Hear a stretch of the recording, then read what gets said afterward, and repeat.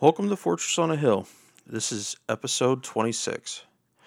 Today, we discuss updates on the Syrian civil war. We examine a new article discussing the trauma to a brain that occurs simply being in the vicinity of a roadside bomb blast. We cover the extremely irresponsible American general calling for a war with China within 15 years. We answer a patron's question on posse comitatus and habeas corpus. And finally, we discussed a pending report that's very critical of Army operations during the Iraq War.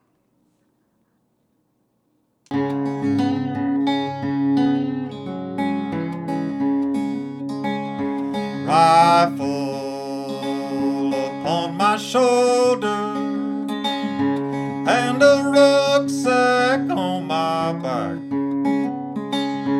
Bullets, shells and shrapnel, and a hellhound on my track. When I made it to my home place, I found triumph of the will. Where once lay a shining city, stood a fortress on a hill.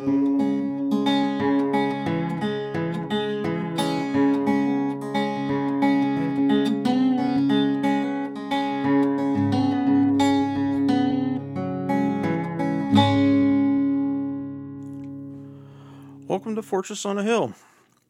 Thank you for joining us. For those new to the show, Danny and I are two progressive veterans who take the military and veteran stories of the day and add some much-needed context. Hey, listeners. We're going to do some headlines today for the pod, and I think we've got some good ones. There's obviously never a shortage, as I always say. There's never a shortage of things to talk about, but I think one of the interesting things about this episode is we're not really covering the hot issues that are dominating the mainstream media. Let's be honest, the mainstream media is really entertainment media at this point. We talked about the Saudis last week. I'm glad to see that still in the news. I'm horrified that it took the murder of a single journalist to get into the news when the murder of 16,000 minimum Yemeni children and women and non-combatant men didn't get in the news. But first today I'm going to talk about Syria. You guys know I've written a lot about Syria. Most of my articles about Syria are warnings. Warnings to the United States not to turn Syria into the next Iraq or the next Afghanistan or the next Libya. What do I mean by that? Let us not get dragged into the Syrian civil war and become, engrossed in a quagmire. Now, we will do that because America always seems to make the wrong decision when it comes to war and peace these days, but I'm still arguing against it. So I read two really interesting articles. One was from NBC News, and the other one was from the Military Times. And so they're two separate stories about Syria, but I think they're related. So the first one, NBC News, for the first time ever, the first journalist ever, traveled with General Joseph Votel, who is the CENTCOM commander in charge of all combat operations in the greater Middle East. And they went to visit the Al-Tanf, I think I'm pronouncing that right, U.S. military base in the southeast corner of Syria. Tanf is a really interesting location because it's co-located with a massive refugee camp, and it's also along the axis of the Damascus-Baghdad-Tehran highway, okay? Basically the main thoroughfare that goes from the capital of Syria to the capital of Iraq, straight through to the capital of Iran. Now, that base was implemented by the United States Army primarily as an anti-ISIS foothold. The mission, we were told, American people were told that we were in Syria to fight ISIS, right? Now, we didn't actually approve that because almost every American war these days is extra-constitutional, but that's what the American people were told. Well, this article now tells us that General Joseph Votel, as well as many other senior policymakers, are saying that the real reason for Al-Tanf, since ISIS is mostly beaten, is that it is, quote, a crucial bulwark against Iran, and that, according to the general, it plays a critical role in the American effort to diminish Iran's influence in the region. What does this mean? This means that Syria is the home of a new Cold War in the Middle East. It's an ongoing Cold War. It's not that new. Between the United States and Iran, between the United States and Saudi Arabia on one side, and Iran and Syria on the other. This is dangerous. This is dangerous for two reasons. Number one, the United States does not need a war with Iran. Iran has neither the will nor the capacity to really influence the United States homeland. Has neither the will nor the capacity to attack the American homeland. We know this because no American on American soil has been killed by an Iranian in the last 40 years. A lot of Saudis killed a lot of Americans, but somehow we're still allied with them. This is why I'm so concerned about this story. If the reason we're staying in Syria is to counter Iran, that is a formula for forever war. Because Iran has always and will always have interests in Syria. Why? The two regimes are allied. The two regimes are controlled by Shia factions, the Alawites in Syria and the Twelver Shia, traditional Shia in Iran. So they're always going to have a relationship. They have always had a relationship. The world didn't end because Bashar al-Assad was allied with the mullahs in Iran.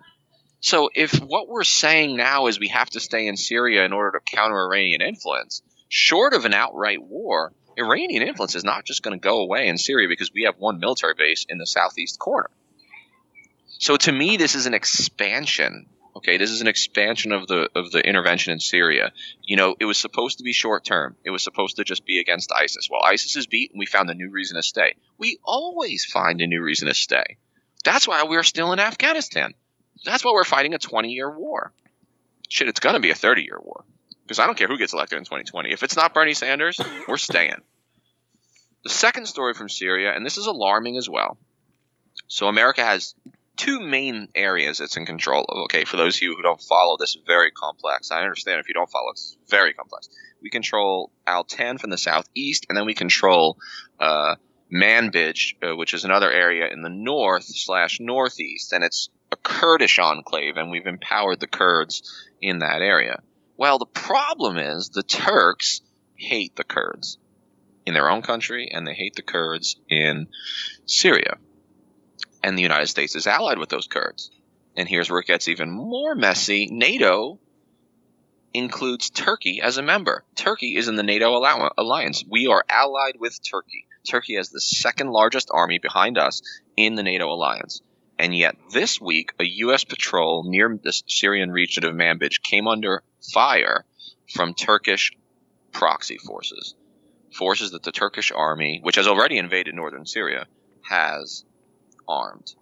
So we face potentially a never-ending quagmire in the southeast of Syria, trying to counter Iran, whatever that means, and possibly a breakdown in the NATO alliance in the north, central, and northeast of the country. And so my point is this. All signs point to forever war in Syria. All signs point to the military getting sucked into Syria. And I'm appalled that senior American generals haven't stepped forward and said, hold on. I've seen this movie before in Libya, Iraq, and Afghanistan, and it always ends poorly. But no one has the courage to say that. So, what are we going to do? Probably, Henry, we are going to walk into a new 20-year war in Syria. That's just disgusting. And also, we have divided loyalties among the Kurds, because there's the ones that are further to the northwest that we're saying didn't support us in the war against ISIS, and therefore they're not under our protection, or any kind of protection, if you want to call it that. But yeah, we're staring down the barrel of something truly, truly fucking awful, and I hope it doesn't come to that. But going over the history of the Cold War, there were way too many close calls in that huge 50-year span. So yeah, it's just a recipe for disaster. It's just irresponsible. It's irresponsible behavior by the United States government, and something has to be done.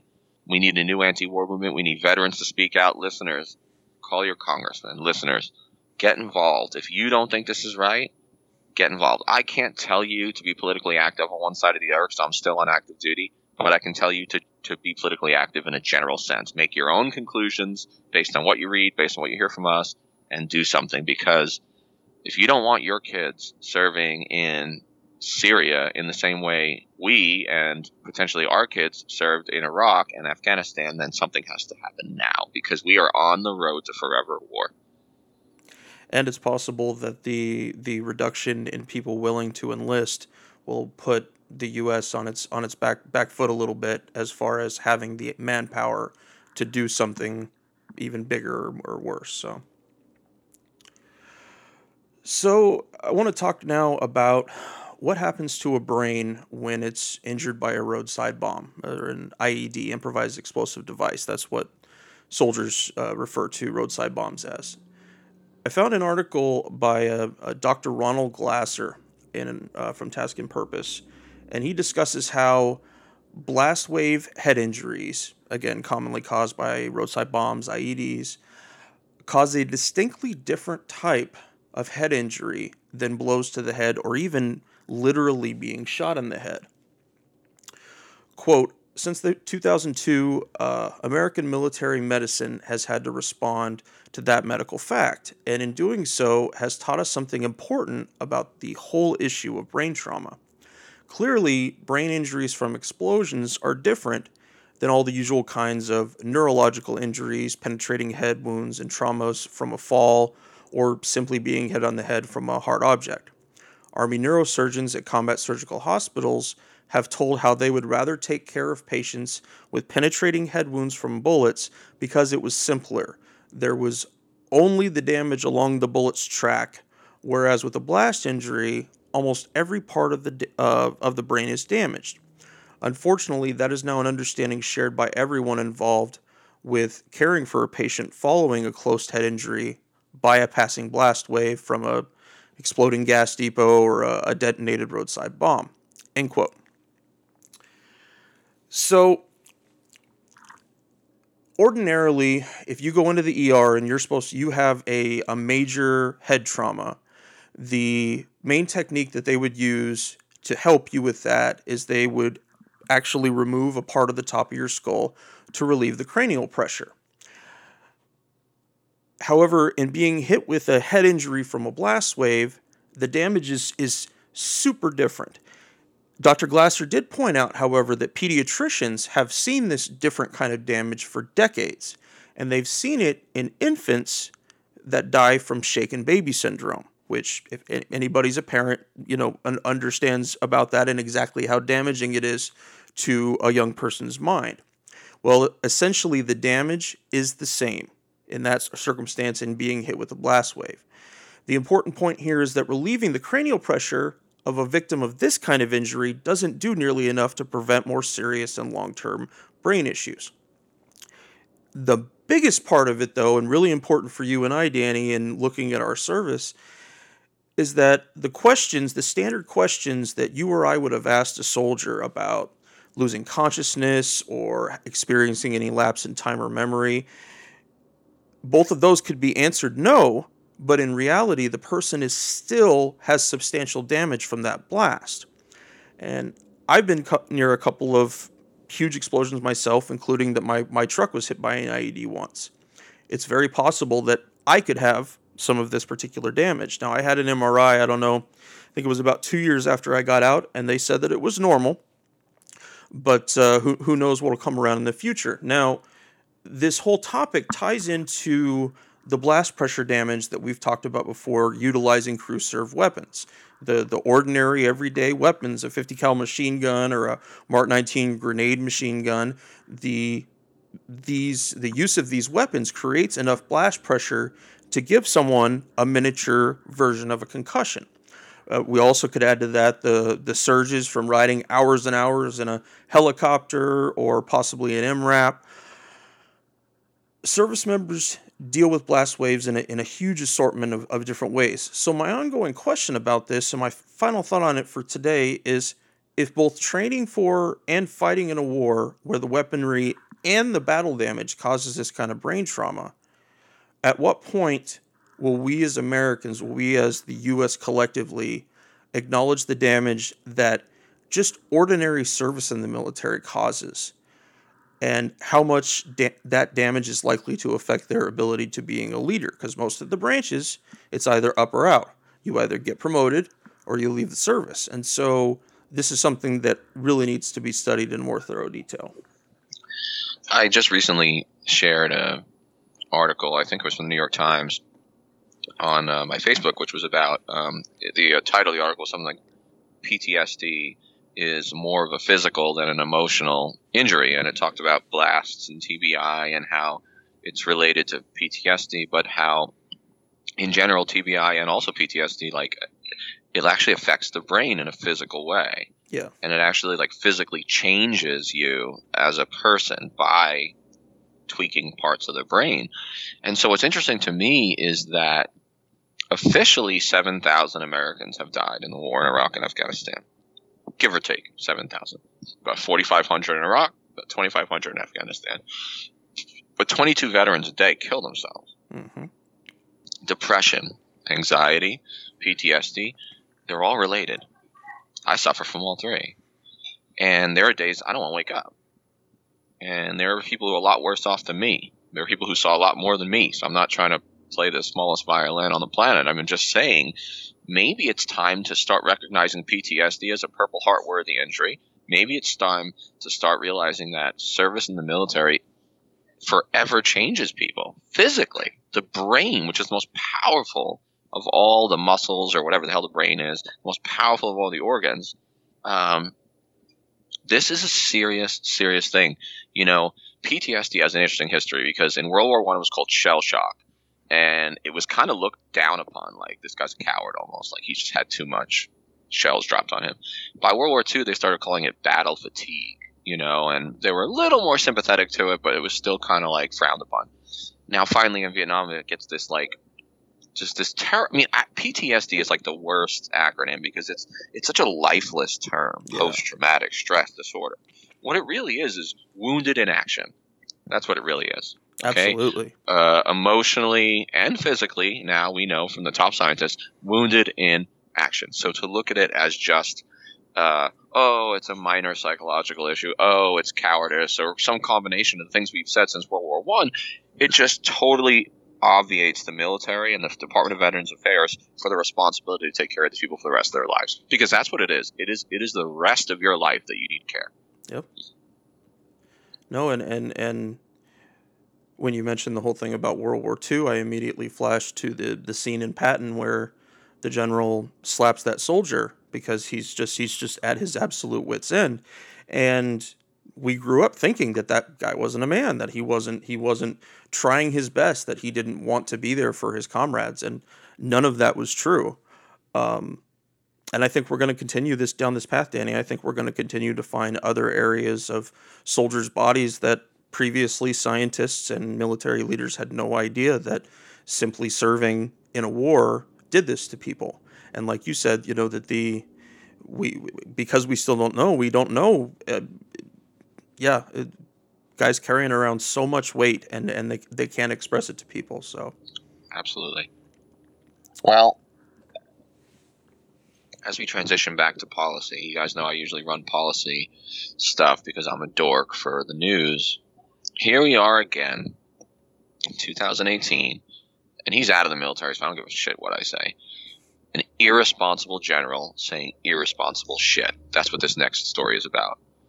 Military Times headline says, U.S. war with China is likely in 15 years, retired general says.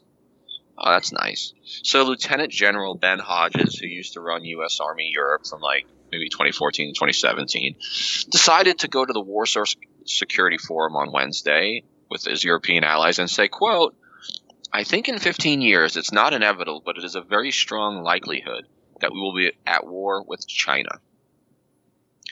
What the fuck? Why?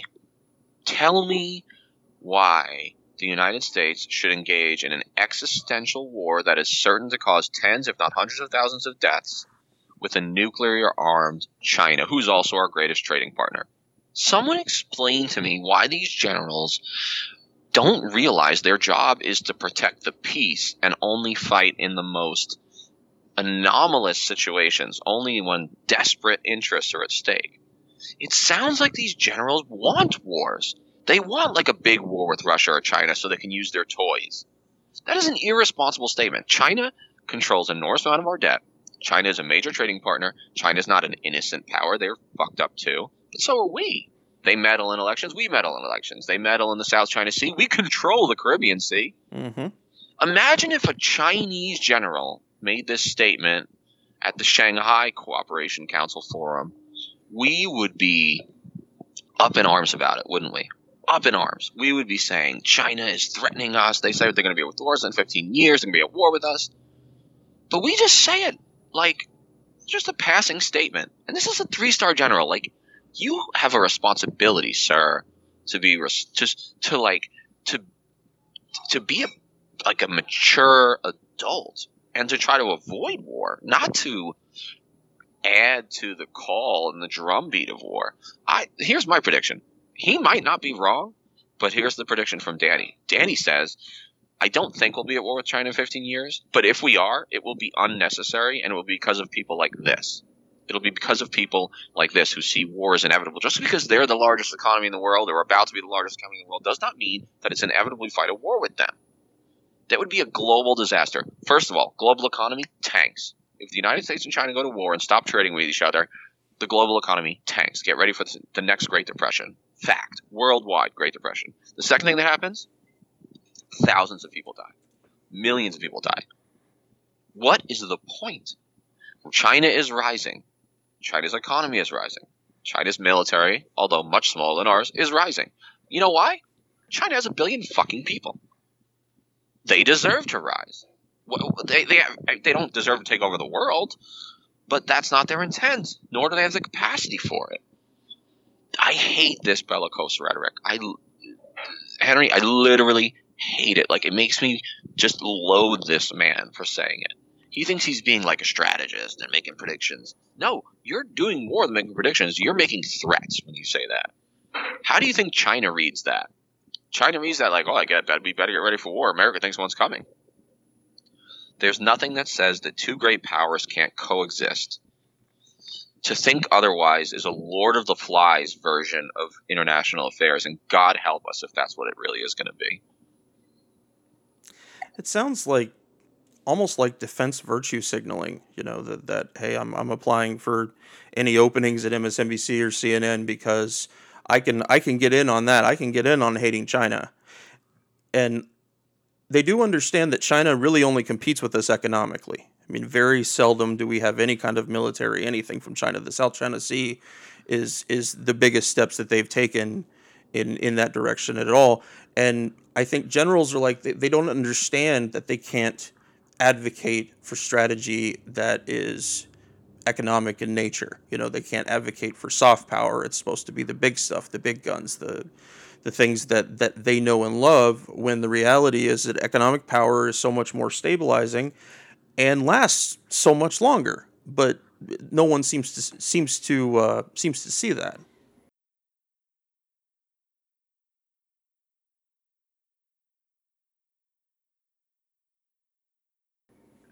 What's the big gripe we have with China? It's Taiwan, and it's their actions in the South China Sea. But let's think about that again for a second. The South China Sea is their Caribbean. It's their Atlantic Ocean. It's right on their border, right? Yep. The United States has militarily intervened or invaded nearly every Caribbean island in its history. Most of this happened between 1898 and World War II, 1941. Who are we to tell the Chinese not to build sandbars and airstrips and try to control the South China Sea? Now, I don't want China to control everything in the South China Sea, but I think the best way to handle that is diplomatically at a major forum like the United Nations. The thought that the United States has the right to go 10,000 miles around the world with our fleet and tell China how to act in their Caribbean, then we are asking for a war. How can we expect China to countenance the United States telling them how to act in their Caribbean when we would never allow that? We would go to nuclear war if someone tried to mess in our Caribbean. You know how I know that? I read about the Cuban Missile Crisis. Russia was allied with Cuba, put a few missiles in Cuba, we almost went to nuclear war over it. And yet we're telling China they don't have the same ability to expect security and prominence in their own Caribbean, which is the South China Sea. It's horrific. It's completely obtuse. It lacks any ability to put yourself in the enemy's shoes. And Jesus, even I just said enemy. They're not enemies. Like, I'm so conditioned by these assholes like General Hodges to consider them an enemy. They're not an enemy. They're not a competitor. They're just another power. And if we don't learn to coexist, the Earth could end. And you know what? We don't just have to coexist economically and militarily. We got to coexist environmentally. Because the two largest economies in the world are going to determine whether or not climate change ends human existence on this planet. We need to partner with China, not compete with China. Hell yes, absolutely. No, it's like American leaders can't see beyond a very neoconservative view of manifest destiny, that we just continue beating at people's borders and beating at people's economies until nothing's left, essentially. The United States doesn't need to be a hegemon. We can be an example to the world without being the owner of the world. We can still protect American interests and American values without putting our military everywhere.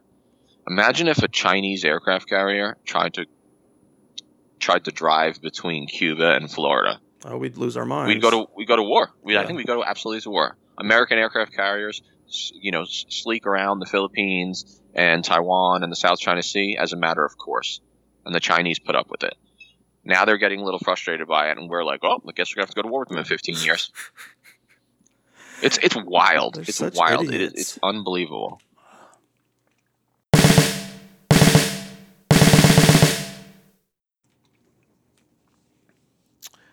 I'd like to take a moment here and thank by name our 4 honorary producers that are supporting us on a Patreon.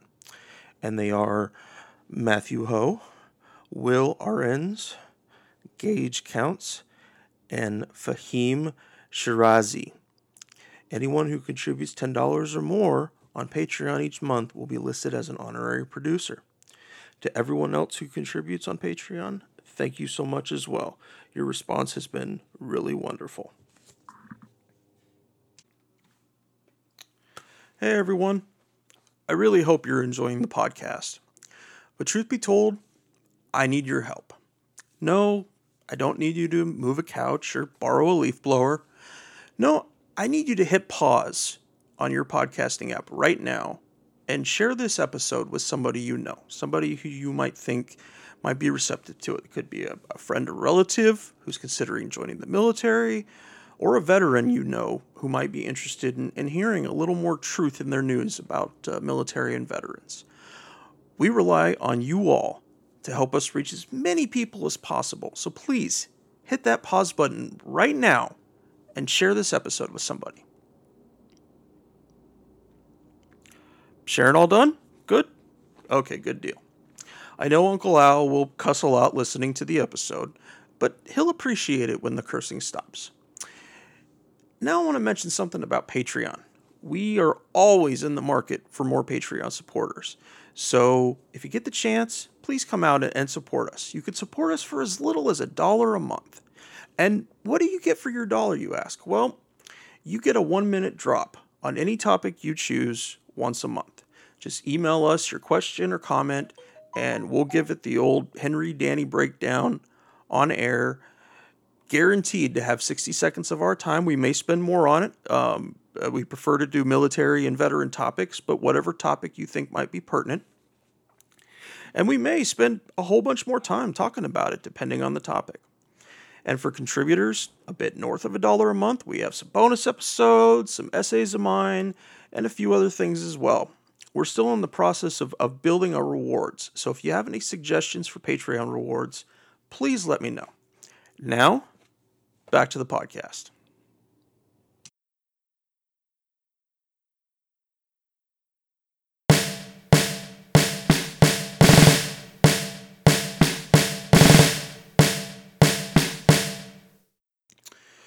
All right, Danny, you ready to answer a patron question? Yeah, I can't wait. Alrighty.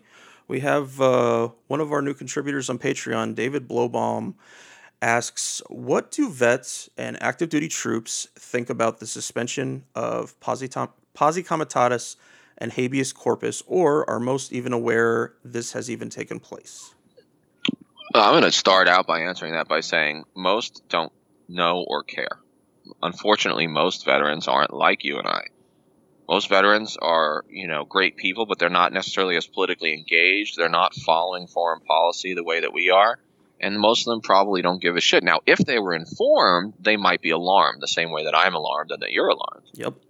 Just as a brief history, first of all, habeas corpus means that we can't just arrest someone and hold them indefinitely. If we arrest them, we have to charge them with something and give them due process, right? We have to give them a speedy trial and whatever else the Constitution demands.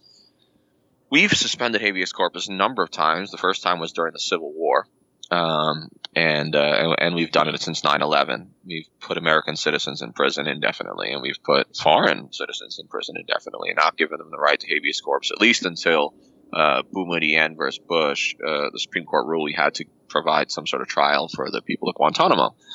Now, posse comitatus is from the late 19th century, and what it basically says is the United States Army cannot be used, or the United States military cannot be used to quell domestic disturbances. That's the job of the police and the National Guard. The federal army is not to be used against American citizens. Well, we all know that's bullshit now. We've chipped away at those rights, those important rules for so long that we now live in a military state. We really do. It's a police state. If we started a new anti-war movement and got millions in the streets, if you don't think that any president, be it Obama or Donald Trump, wouldn't use federal soldiers to shut that down, then you misunderstand the nature of power. The owners of this country, meaning the corporate capitalists and their political lackeys, who they control with money, will not put up with domestic disturbance. And they will certainly ignore posse comitatus and employ the federal army, like the 101st Airborne, to put that down. If you don't think that's true, look at the riots in the 1960s. We had airborne infantry in goddamn Watts in Los Angeles during the riots. We also had the National Guard, but we also sent in U.S. active duty soldiers. I'm alarmed by this, and I'm really glad for this question because it's a very astute question. It demonstrates that our listener and our Patreon representative is informed about the real issues that are getting ignored by the mainstream media, because you've never heard that story. The words posse comitatus have probably not been said on CNN for like 30 years. Yeah, sounds about right. I saw this really interesting note from Keith Olbermann when he was still on MSNBC, and he was reporting on the Bush administration's suspension of habeas corpus. He mentioned that without the right of habeas corpus, 9 out of 10 rights in our Bill of Rights are useless because each one requires that you are given some mention of due process, whatever it is. The only one that remains is the third one, which is troop quartering. You can't let active troops come and sleep wherever the fuck they want. Wow, that's just so our entire system is based on due process. If people aren't given the opportunity of it, then nobody has any rights. Yeah, you're absolutely right. The greatest damage of the war on terror is not the 7,000 Americans and perhaps 1 million Arabs and Afghans that have been killed. The greatest damage of the war on terror is to the Republican institutions of this government, small r Republican. We are throwing away the Constitution. We are throwing away the Bill of Rights. We are throwing away our civil liberties in the name of a war against a ghost. Terrorism is a ghost. It is a tactic. It is not a person. It is not a country. It is a war that will never end, and it is a war that will break this republic. Mark my words. If we don't stop it from the grassroots, listen, it's not going to be a top-down solution. The owners of this country don't want the war on terror to end because the owners of this country have a lot of investments in Boeing and Lockheed Martin. No, the only way this is going to end is with pressure from the grassroots. People like you and I, people who work at McDonald's, people who work at Walmart, people with middle-class salaries, when they combine on the streets, that's the only time we're going to overturn this system. Absolutely. I could not fucking agree with you more. So. All right. Our last headline for today, guys, is we're going to talk about a new report that's about to be released on the United States Army about its operations in the Iraq War and some very specific criticisms that it outlines. There was a new Army Times article that outlined some of these, so I'm going to go through just a couple of them real quick here, and but expect that Danny and I are going to, once the full report comes out, we will probably spend a lot of time talking about this. We'll probably dedicate an entire episode to it. Yes. It'll basically be the history of the Iraq War. So, first thing, not enough troops were sent to Iraq for the coalition to fight back both the Iranian-backed Shia militias and the Sunni insurgency. There was no effective strategy for deterring Syria and Iran from supporting proxy forces in the U.S. Syria supported the Sunni insurgency while Iran stood behind the Shia militias.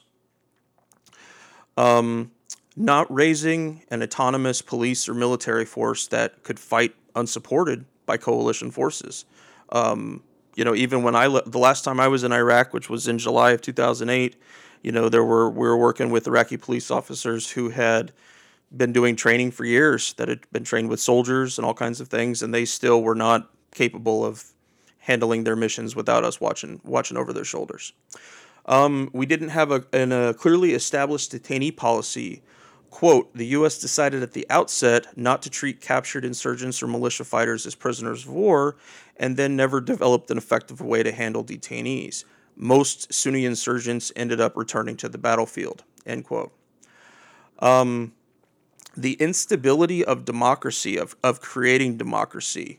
Quote, U.S. commanders believed that the 2005 Iraqi elections would have a, quote, calming effect, but those elections instead exacerbated ethnic and sectarian tensions, end quote. And the last, as far as just going down these real quick, is the General Casey's choice to consolidate U.S. forces on large FOBs, or forward operating bases, which created a security vacuum in between the large bases. So, aside from seeing the whole report, what do these few bullet points point out to us? First, it screams to me unprepared for any possibility of insurgency, as it's clear that the planners didn't consider that tactic to be something that was likely in the early days of the war. It screams lack of any kind of supporting diplomatic structure. You guys might remember that President Bush famously wanted us to go it on our own. So there were countries that, that they either didn't participate or were flat out against it. But we did not attempt to do that. We didn't attempt to plan any kind of diplomatic infrastructure before the war began. It shows that we as Americans are still completely bought off by the notion of spreading democracy, even when looking at them from an empirical standpoint, the social and economic conditions won't support it. It shows a clear lack of cultural understanding in the Arab world. The tribal issues that plagued the Iraq War weren't unknowable. They were just inconvenient to George W. Bush and his war planners. It shows a stark contrast in how the people of Iraq felt betrayed by our failure to secure the country following the first Gulf War. I had an interpreter that was with my squad on my first tour tell me that 200,000 people were slaughtered by Saddam Hussein following our withdrawal in 1991. George H.W. Bush told the Iraqis to fight Saddam, and that's what they did. And then after we left, Saddam and his forces massacred them. It also reminds me to point out the general knowledge that Gulf War leaders, including General and future Secretary of State Colin Powell and Gulf War Commander Norman Schwarzkopf, along with President Bush Sr., admitted that they had no viable exit strategy for the coalition if they had taken Baghdad in 1991, so they didn't do it. That information was completely ignored by George W. Bush. And my last thing on this for today, the testimony of Army Chief of Staff General Eric Shinseki to Congress that it would take 200,000 troops to secure Iraq. He had no issue with it. He just wanted people to be open about this is what it's going to take. When Donald Rumsfeld heard that, Shinseki was forced out as Chief of Staff and had to retire. He was right, and he was attempting to sober the reality of securing a nation of 26 million people. But unfortunately, that wasn't politically expedient to our leaders at that time.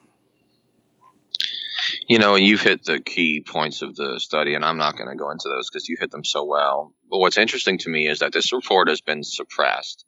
It was General Odierno, who spent like 5 years in Iraq in a number of different roles, division commander, assistant commander, and then full commander of the war. He actually asked for this book. It's a book. I mean, it's a history to be written about America's operations in Iraq. But for the last 2 years, since Odierno has left and been replaced, the Army has not released this report. And a lot of people are speculating that it's because it's critical of the Army. It's a self-critical, self-aware analysis of the Army's failures in Iraq. And, you know, there's this colonel who just retired in August. His name was Frank Sobchak. He was the study team's final director for this book. He said, quote, "We worked tirelessly for 3 years to complete a scholarly product that captured the war's lessons in a readable historic narrative." And, he said, that the Army was paralyzed with apprehension for the past 2 years over its publishing, it leaves me disappointed with the institution to which I dedicated my life. This raises a question. Why does the Army not want this out there? Why do they not want you reading it? Are we not willing to critique ourselves? You know what war we never wrote an official history of? Vietnam. And how did that work out? We lost all the lessons of the Vietnam War, so we were utterly unprepared for an insurgency in 2003 in Iraq. Are we setting ourselves up for this to happen next time? The Army needs to take a hard look at itself. We all do. If we refuse to critique ourselves, we'll never improve. This is a disaster. This report needs to come out in full, and it needs to come out soon, and it needs to be open and honest. Look, serious people worked on this. My old boss at West Point was involved in the history. He was actually the historian in Baghdad for a while. General H.R. McMaster, the former National Security Advisor, he actually reviewed it and found it to be a good report. Okay, so this is not like it's outside the mainstream. It's within the mainstream. But the Army is scared to death to release it. And I don't even think the report goes far enough. To tell you the truth, I think the report is too worried about tactical stuff. What the report should really say is that we should have never went in the first place, and it was an unwinnable situation in the first place. It's not going to say that because the Army is more focused on what happened on the ground. But I think a more impressive report, a more holistic report from something above the Army would say the war was never winnable and never should have been fought. This report talks more about once it was fought, what we did wrong. And we did a lot of things wrong, like you mentioned, detainee policy, troop numbers, bases, large bases versus small bases. I mean, all the things you point out, all the key bullet points that you so astutely pointed out. Look, that's all true. There's nothing wrong with admitting mistakes. Because anybody who watched the Iraq War for 15 years, it's still going, so it's 15 years, and thinks we didn't make mistakes, wasn't paying attention. It's time for the Army to be open, self-reflective, and willing to critique itself. It requires that. Any large bureaucracy requires an ability to learn lessons from its past. And the minute we stop doing that is the minute we walk into fascism. I got the feeling from reading the few bullet points they had on Army Times that while they seemed okay with criticism from the Army down, but anything that was going to go towards George W. Bush, towards Colin Powell, Don Rumsfeld, Condoleezza Rice, all those kind of people, the bullets were kind of written in a way that made it seem like they weren't there at all. And I think that that's going to be the big thing, is that how does the Army appropriately and necessarily criticize itself without drawing political flack from the neoconservatives and the story that they sold everybody on Iraq? Absolutely. Iraq will go down, I promise you. As a historian, I'm pretty confident in this. Iraq will go down as one of the great foreign policy disasters in American history. It'll be right up there with Vietnam, the Mexican-American War, and the Philippine insurgency. It'll be right up there with some of the worst decisions in American history. The least we can do as an army is to critique our own tactics and our own operations, because the American people as a whole, the United States, Washington as a whole, needs to do a study like this that takes a hard look at what the hell were we trying to accomplish, and why did it fail, and why was it wrong from the start to even try. And let's not forget that there's still a whole bunch of collective whitewashing going on of the Iraq War. George W. Bush getting the Freedom Medal coming up on Veterans Day. Those two can't exist in your brain together, or it just explodes. It just doesn't work. But that's what's being sold, and that's what they want people to fucking live with. It's amazing. He drew a few pictures of like dead or wounded veterans, and suddenly he's like a hero for veterans. Meanwhile, he created 2 million veterans in an unnecessary war, right? And like, we don't talk about that, but we talk about his pretty paintings. And suddenly he's a hero because everyone's so horrified by Trump that suddenly we've like had a new appreciation for Bush. But meanwhile, George Bush was the one who started this war, started this unnecessary, unwinnable war. And we can't forget that, because we can't give a pass. We cannot give a free pass to people just because they're not as obtuse and because they're not as vulgar as the current president. We're on Twitter at Fortress on a Hill, and also on Facebook.com at Fortress on a Hill. You can find our main blog page and our full collection of episodes at fortressonahill.com. iTunes, Stitcher, SoundCloud, Patreon, Spotify, you name it, almost anywhere you listen, we're already waiting for you. And hey, we're always in the market for more Patreon supporters. Please consider becoming a contributor at patreon.com. If you're not into doing a monthly payment, think about giving us a couple bucks on PayPal. The link for that is in the show notes. Skepticism is one's best armor. Never forget that. We'll see you next time. You good people, and listen to my song. I hope you'll pay attention. I will not